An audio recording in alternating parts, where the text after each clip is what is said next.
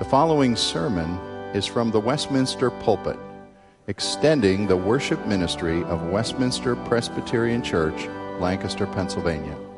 We are a local congregation of the Presbyterian Church in America. Please contact us for permission before reproducing this message in any format.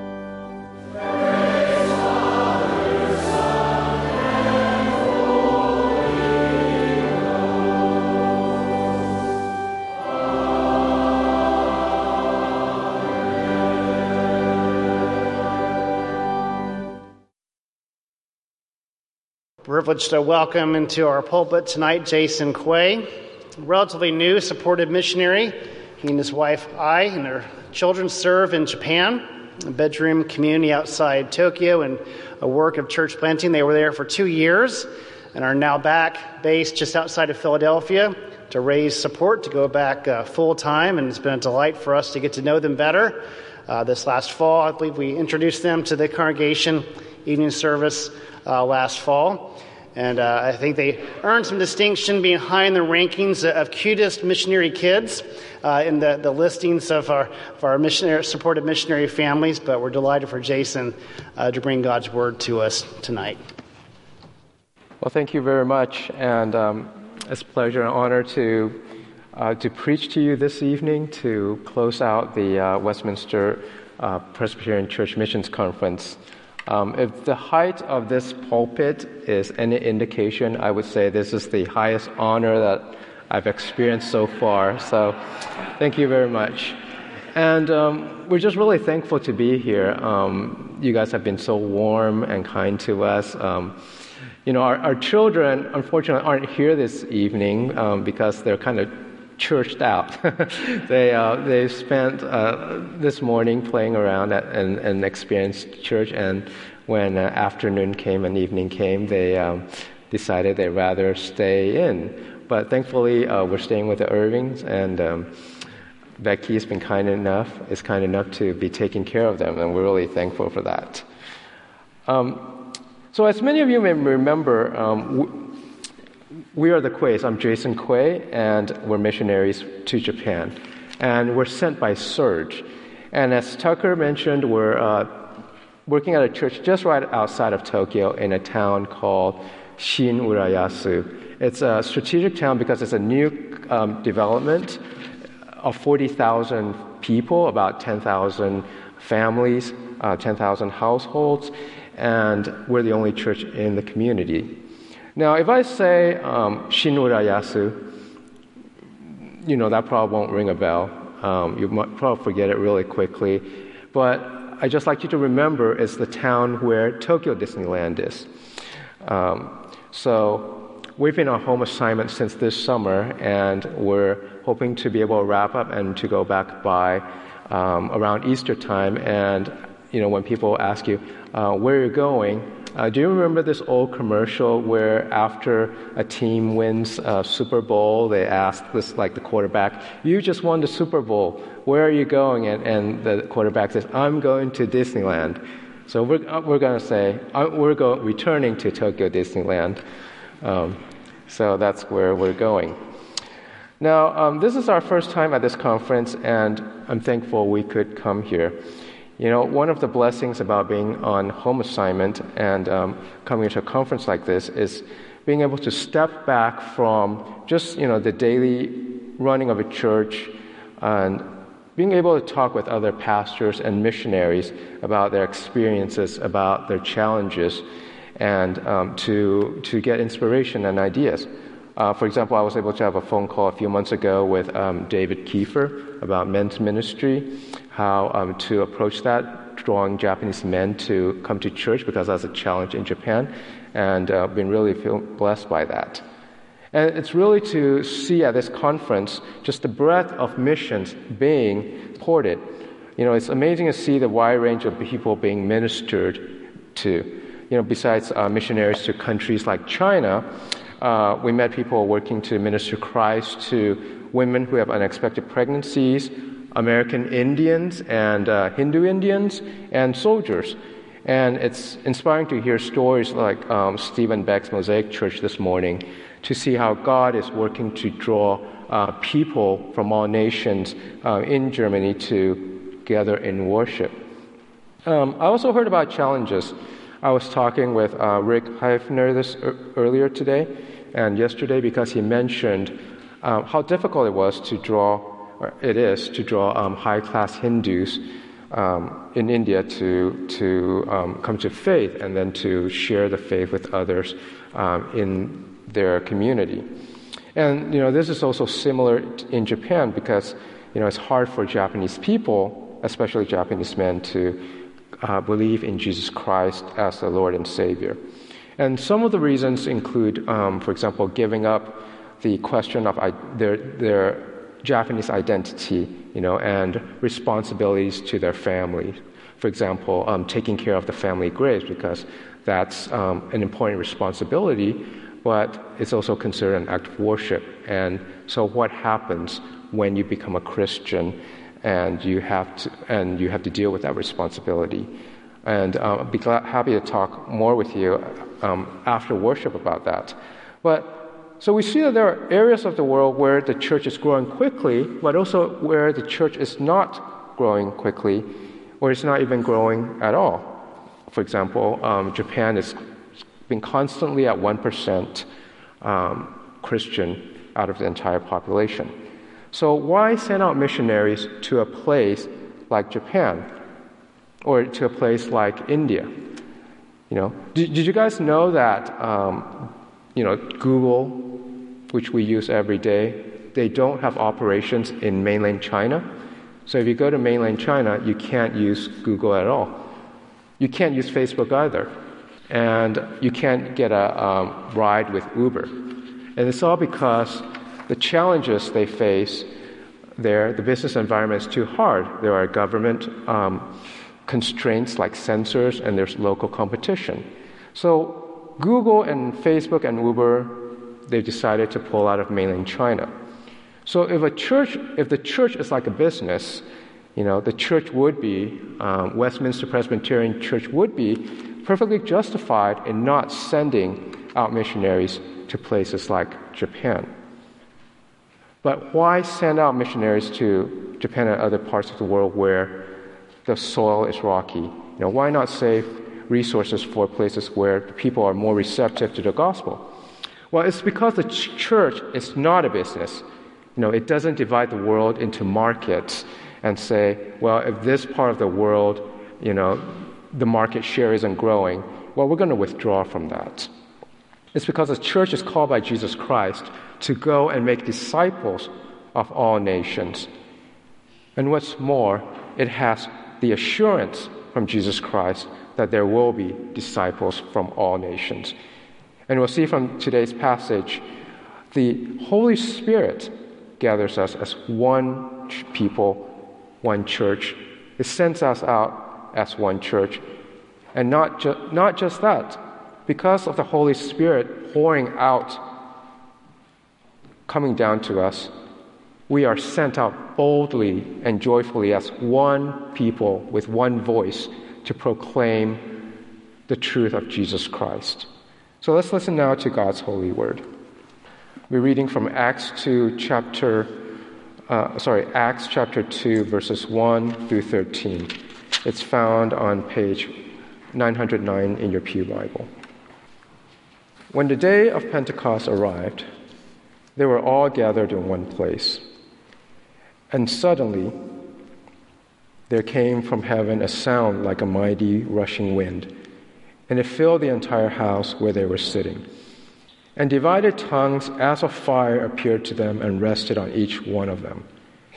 And they were all filled with the Holy Spirit and began to speak in other tongues as the Spirit gave them utterance. Now there were dwelling in Jerusalem Jews, devout men from every nation under heaven. And at this sound the multitude came together, and they were bewildered, because each one was hearing them speak in his own language. And they were amazed and astonished, saying, "Are not all these who are speaking Galileans? And how is it that we hear each one of us in his own native language? Parthians and Medes and Elamites, and residents of Mesopotamia, Judea and Cappadocia, Pontus and Asia, Phrygia and Pamphylia, Egypt, and parts of Libya belonging to Cyrene, and visitors from Rome, both Jews and proselytes, Cretans and Arabians. We hear them telling in our own tongues the mighty works of God. And all were amazed and perplexed, saying to one another, "What does this mean?" But others, mocking, said, "They are filled with new wine." Let's pray. Dear Heavenly Father, we thank you that you have gathered us as one church, and you sent us out as one church to proclaim the truth of your Son, Jesus Christ, with one voice, one body, one faith. We thank you for that, Lord. Lord, please help us go out and preach the good news, not just to other countries like Japan and China and India, but also to our neighbors, to our First Nation neighbors, to the neighbors the next street over, to those who cannot come to church, and to those in prison, to everybody who needs to hear the message of your Son, Jesus Christ, Lord. And Lord, please help us remember that it is only with your Spirit that we can do this, Lord. Without your Spirit, we would not have the power. It is with your Spirit that you give us boldness and joy and unity, Lord. Please help us remember that afresh tonight, Lord. It's in your Son's name we pray. So today's passage is the famous text that describes Pentecost. And as you know, Pentecost is when the Holy Spirit descended on God's people. It's regarded as the birthday of the Christian church. Now, the Holy Spirit descended on Jesus Christ's disciples. Why were they meeting in the house? Well, they had met the risen Lord after his resurrection, and he stayed with them for 40 days, teaching them about the kingdom of God. And then he told them not to depart from Jerusalem, but to wait and receive the promise of the Father. So in today's passage, 120 of them, including women, were gathered to wait for the promise of the Father. Well, what happens next? It's unlike anything that they have ever experienced. Well, and as it says in today's passage, suddenly there came from heaven a sound like a mighty wind, and it filled the entire house where they were sitting. And divided tongues as of fire appeared to them and rested on each one of them.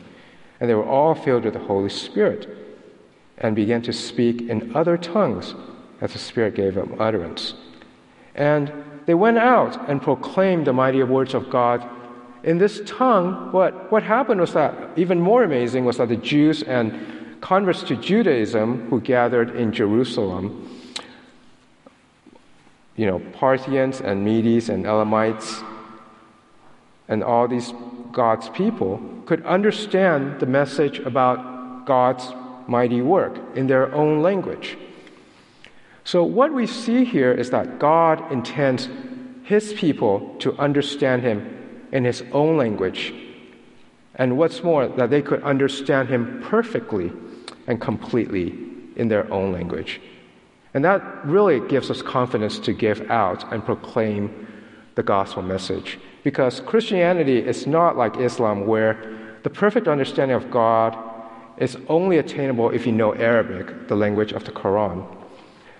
God's Holy Spirit guides his people into all truth, as John chapter 16 says.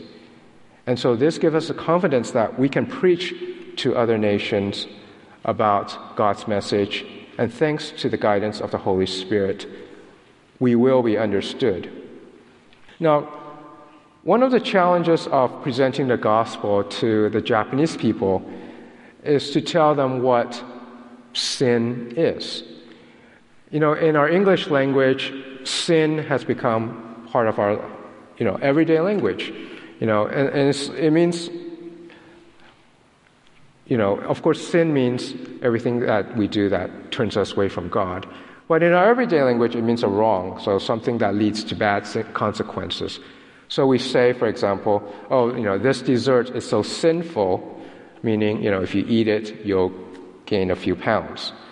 But in Japanese, the word sin is not a part of everyday vocabulary. The word tsumi has a connotation of crime. So when we preach that we are sinners, the average Japanese people will think, well, I'm not a criminal. I am a good person and I don't have a criminal record. So, how can you say that, I am a sinner? But of course, all people outside of Christ do not think that they're sinners. That's the universal condition of sin. It's only by the convicting power of the Holy Spirit that a person is convicted of their sin and comes to faith, realizing they need Jesus Christ as their Lord and Savior. And this happens in Japan too, when people come to faith in Japan. Even though the word sin isn't a common concept, when the Japanese people come to faith, they understand, just as everyone gathered here belong to the Lord do, that they are sinners. The Japanese people who come to Christ will say, I am a criminal because I have committed crimes against God.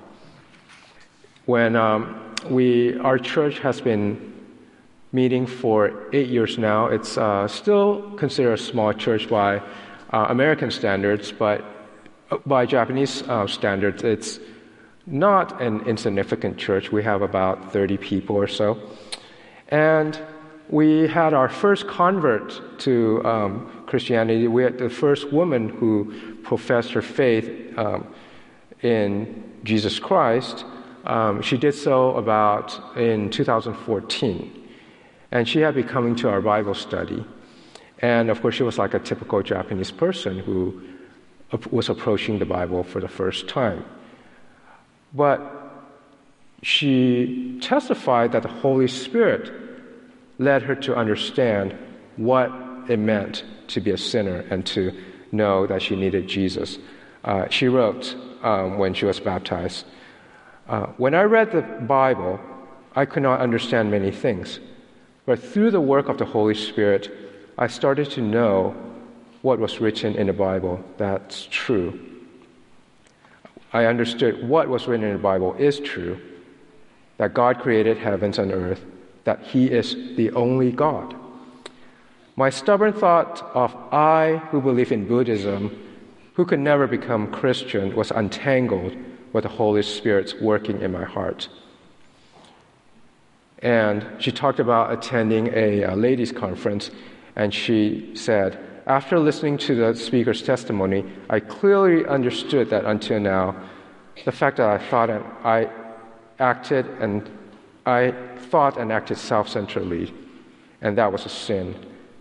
And because of my lust and pride, I took actions that I couldn't help myself and may have hurt my family and friends who are precious to me. I was a slave to sin, and the result of sin is death. And because of that, she accepted Jesus Christ as her Lord and Savior. And what Naoko's testimony shows is that the Holy Spirit guides her to truth in Christ. She could understand it in her own language, in her context. And because of that, we can be confident that when we reach out to others with a message of Jesus Christ about God's mighty works, that can also reach them thanks to the Holy Spirit. Now, of course, we need to be sensitive about the areas they have difficulty understanding, about what the barriers are, and that is part of a missionary's work and part of studying contextualization. But this is also just a common part of communication, to try to reach the other person in terms they can understand, and together to reach a new understanding in Jesus Christ. And this is part of our confidence that God's word won't return empty. Now, the Holy Spirit also makes God's people bold to speak about Him and spread His message. So how do we know this? Well, immediately after His disciples received the Holy Spirit at Pentecost, they moved out immediately and proclaimed God's mighty works. Now, why did they do that?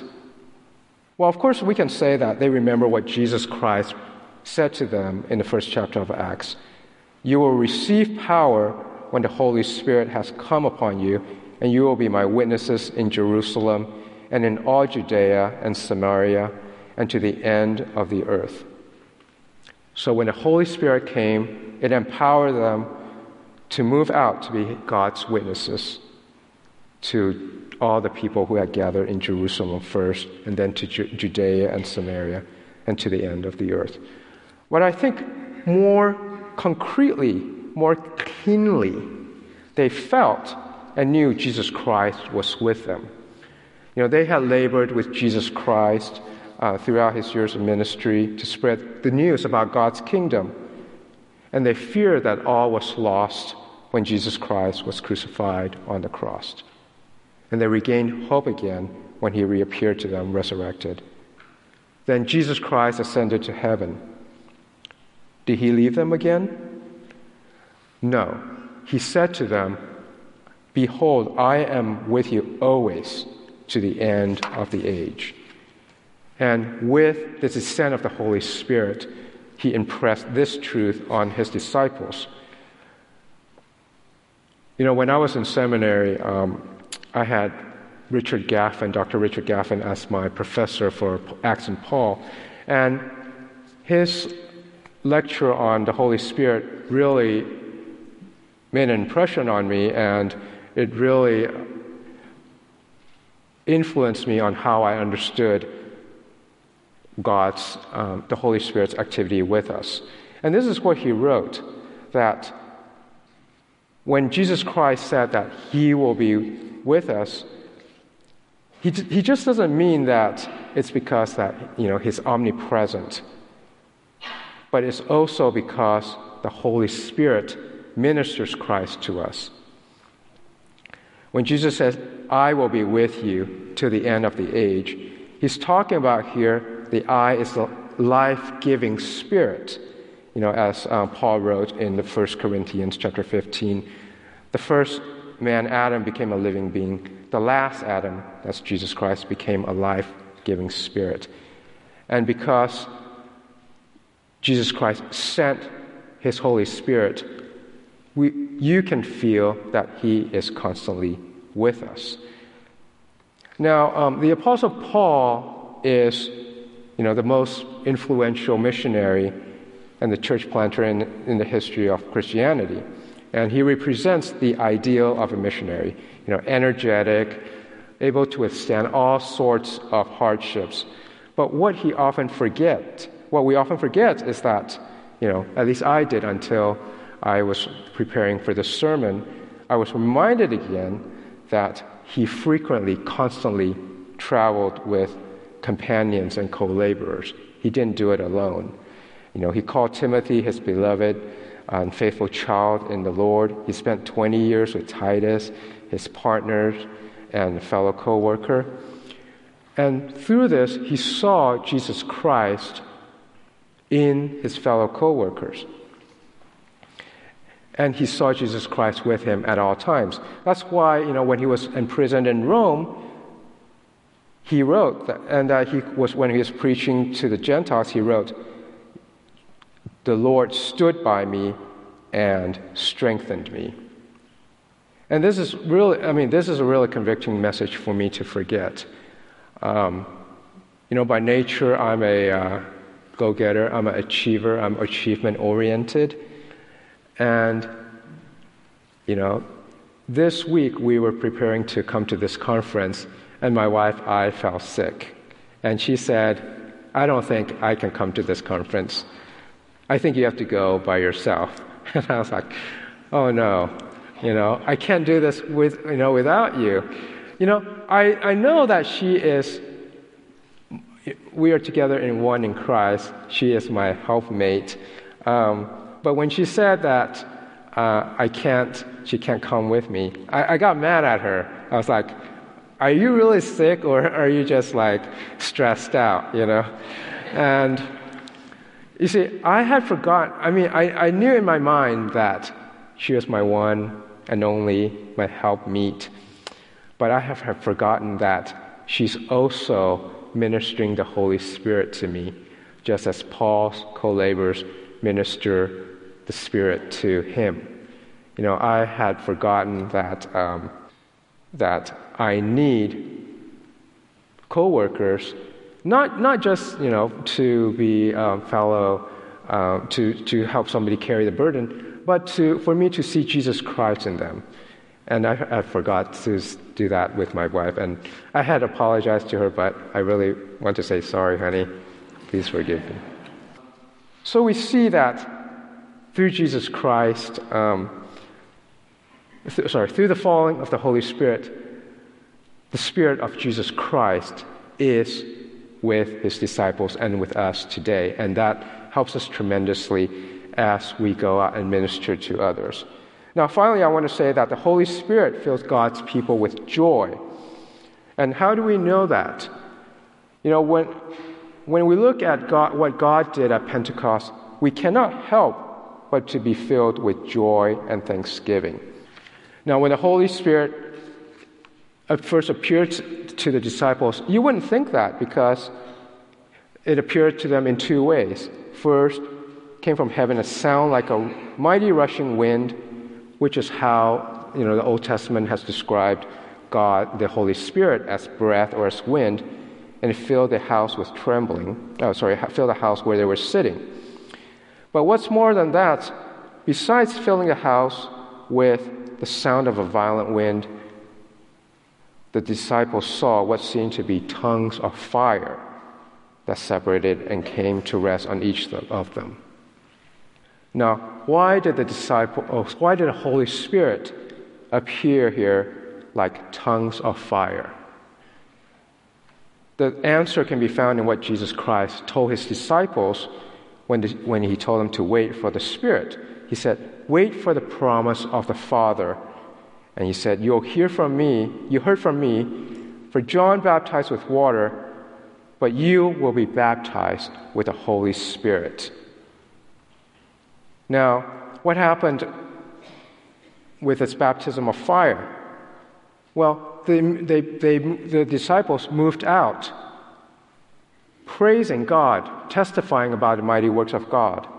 And what's more, the people who heard them thought they were drunk.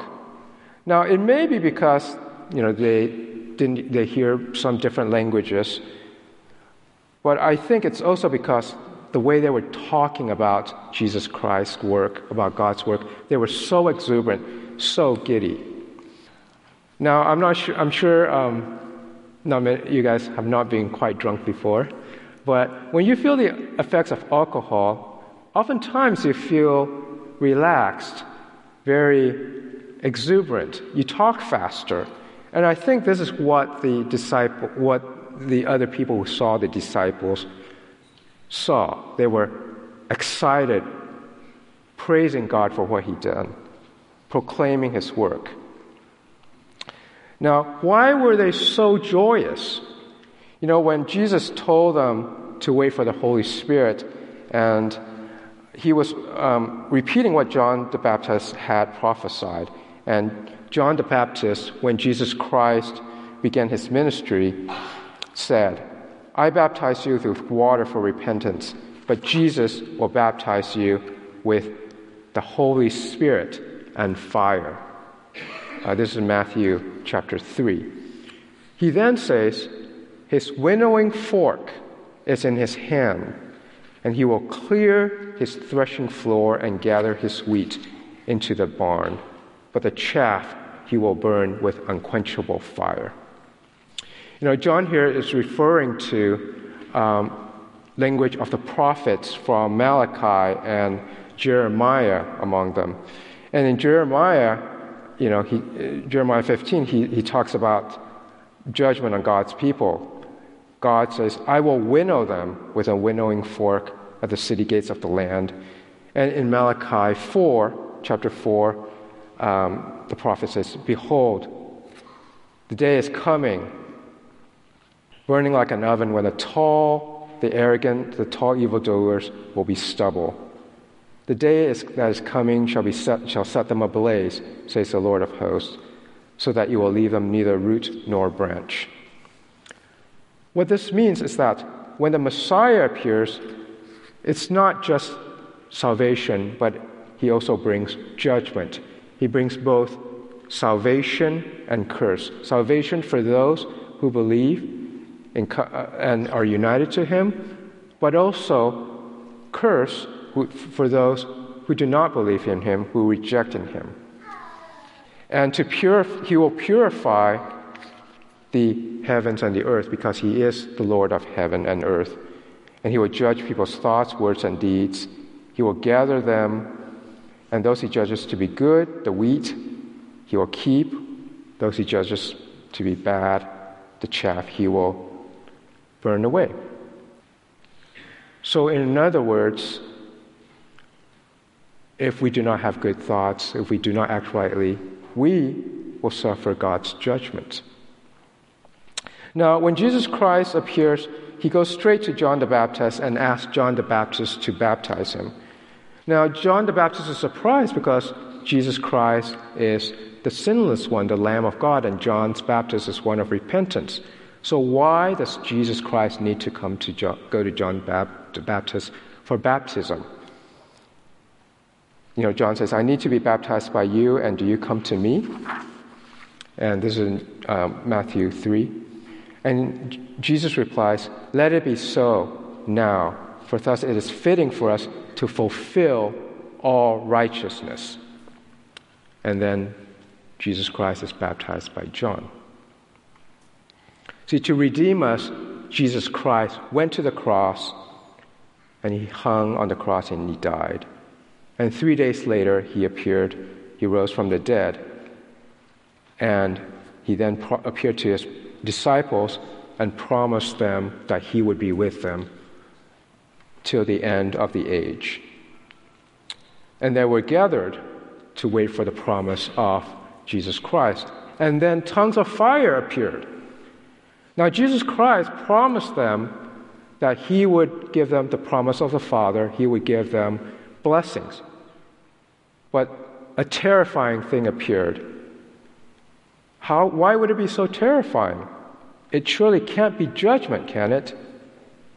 And that's when they understood. Because we are all sinners, we cannot escape the judgment of God. But the Holy Spirit did not consume the disciples with fire, but instead rested on each one of them.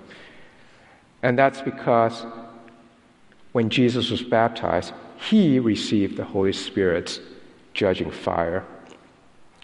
To fulfill all righteousness, he took the fire of judgment that we deserved, so that at Pentecost, his disciples and then his church and us who are gathered in his name, who are one in him, receive the blessing of Christ.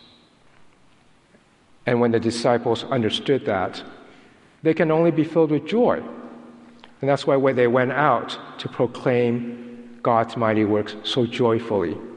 And this is the true meaning of God's grace, that Jesus Christ received the punishment for us. He became the chaff so that we might be saved as the wheat. I's grandmother, we shared this story when we met with some of you. She received her baptism at age 98. We had prayed for her a long time, and she finally, one day, she realized that all would meet the judgment of God, and she asked I's mother, who was the first Christian in the family, is it true that Jesus can forgive any sin? And of course, the answer is yes. By receiving Jesus Christ as your Savior, as your Lord, you will be forgiven. And what's more, you will know that your eternal destination is with Him. And that and that just filled Ai's grandmother with joy. She had been chanting Buddhist mantras all her life before going to bed. And the purpose of a Buddhist mantra is to get power to receive peace and then to receive salvation. It's something that you have to do to earn. But because Ai's grandmother received the good news of Jesus Christ, she was filled with the Holy Spirit. And afterwards, she started praying the Lord's Prayer. And, when she was baptized, Ai's father at that time, who wasn't Ai's father, who wasn't a Christian at that time, said, I'm so happy to know that she has confidence where she's going. And you know what? A few years later, Ai's father, just last January, professed faith in Jesus Christ. And it's all because he saw the joy that his mother had. So in today's passage, then, we see that the Holy Spirit fills us with unity. We are sent out as one church proclaiming the one truth of Jesus Christ. The Holy Spirit emboldens us, helps us see our fellow co-workers as representing Christ, and then gives us the energy to go forth and serve in His name. And then the Holy Spirit gives us joy to do so. I hope that whenever you feel tired, whenever you feel weary, that you will remember again the Holy Spirit falling upon you, giving you peace. God saying, "This is my beloved Son. You are my beloved Son, with whom I am well pleased." Let us pray. Dear Heavenly Father, we thank you so much for what your Son Jesus Christ did for us, Lord. We thank you that He led a perfect life and died as the sacrificial lamb for us, so that we can receive the blessing of the Holy Spirit, and then to go out boldly with one voice, joyfully to proclaim your Son Jesus Christ. And we thank you that we have confidence to do this because your Son Jesus is with us now and forever, Lord. We pray all this in your Son's name. Amen.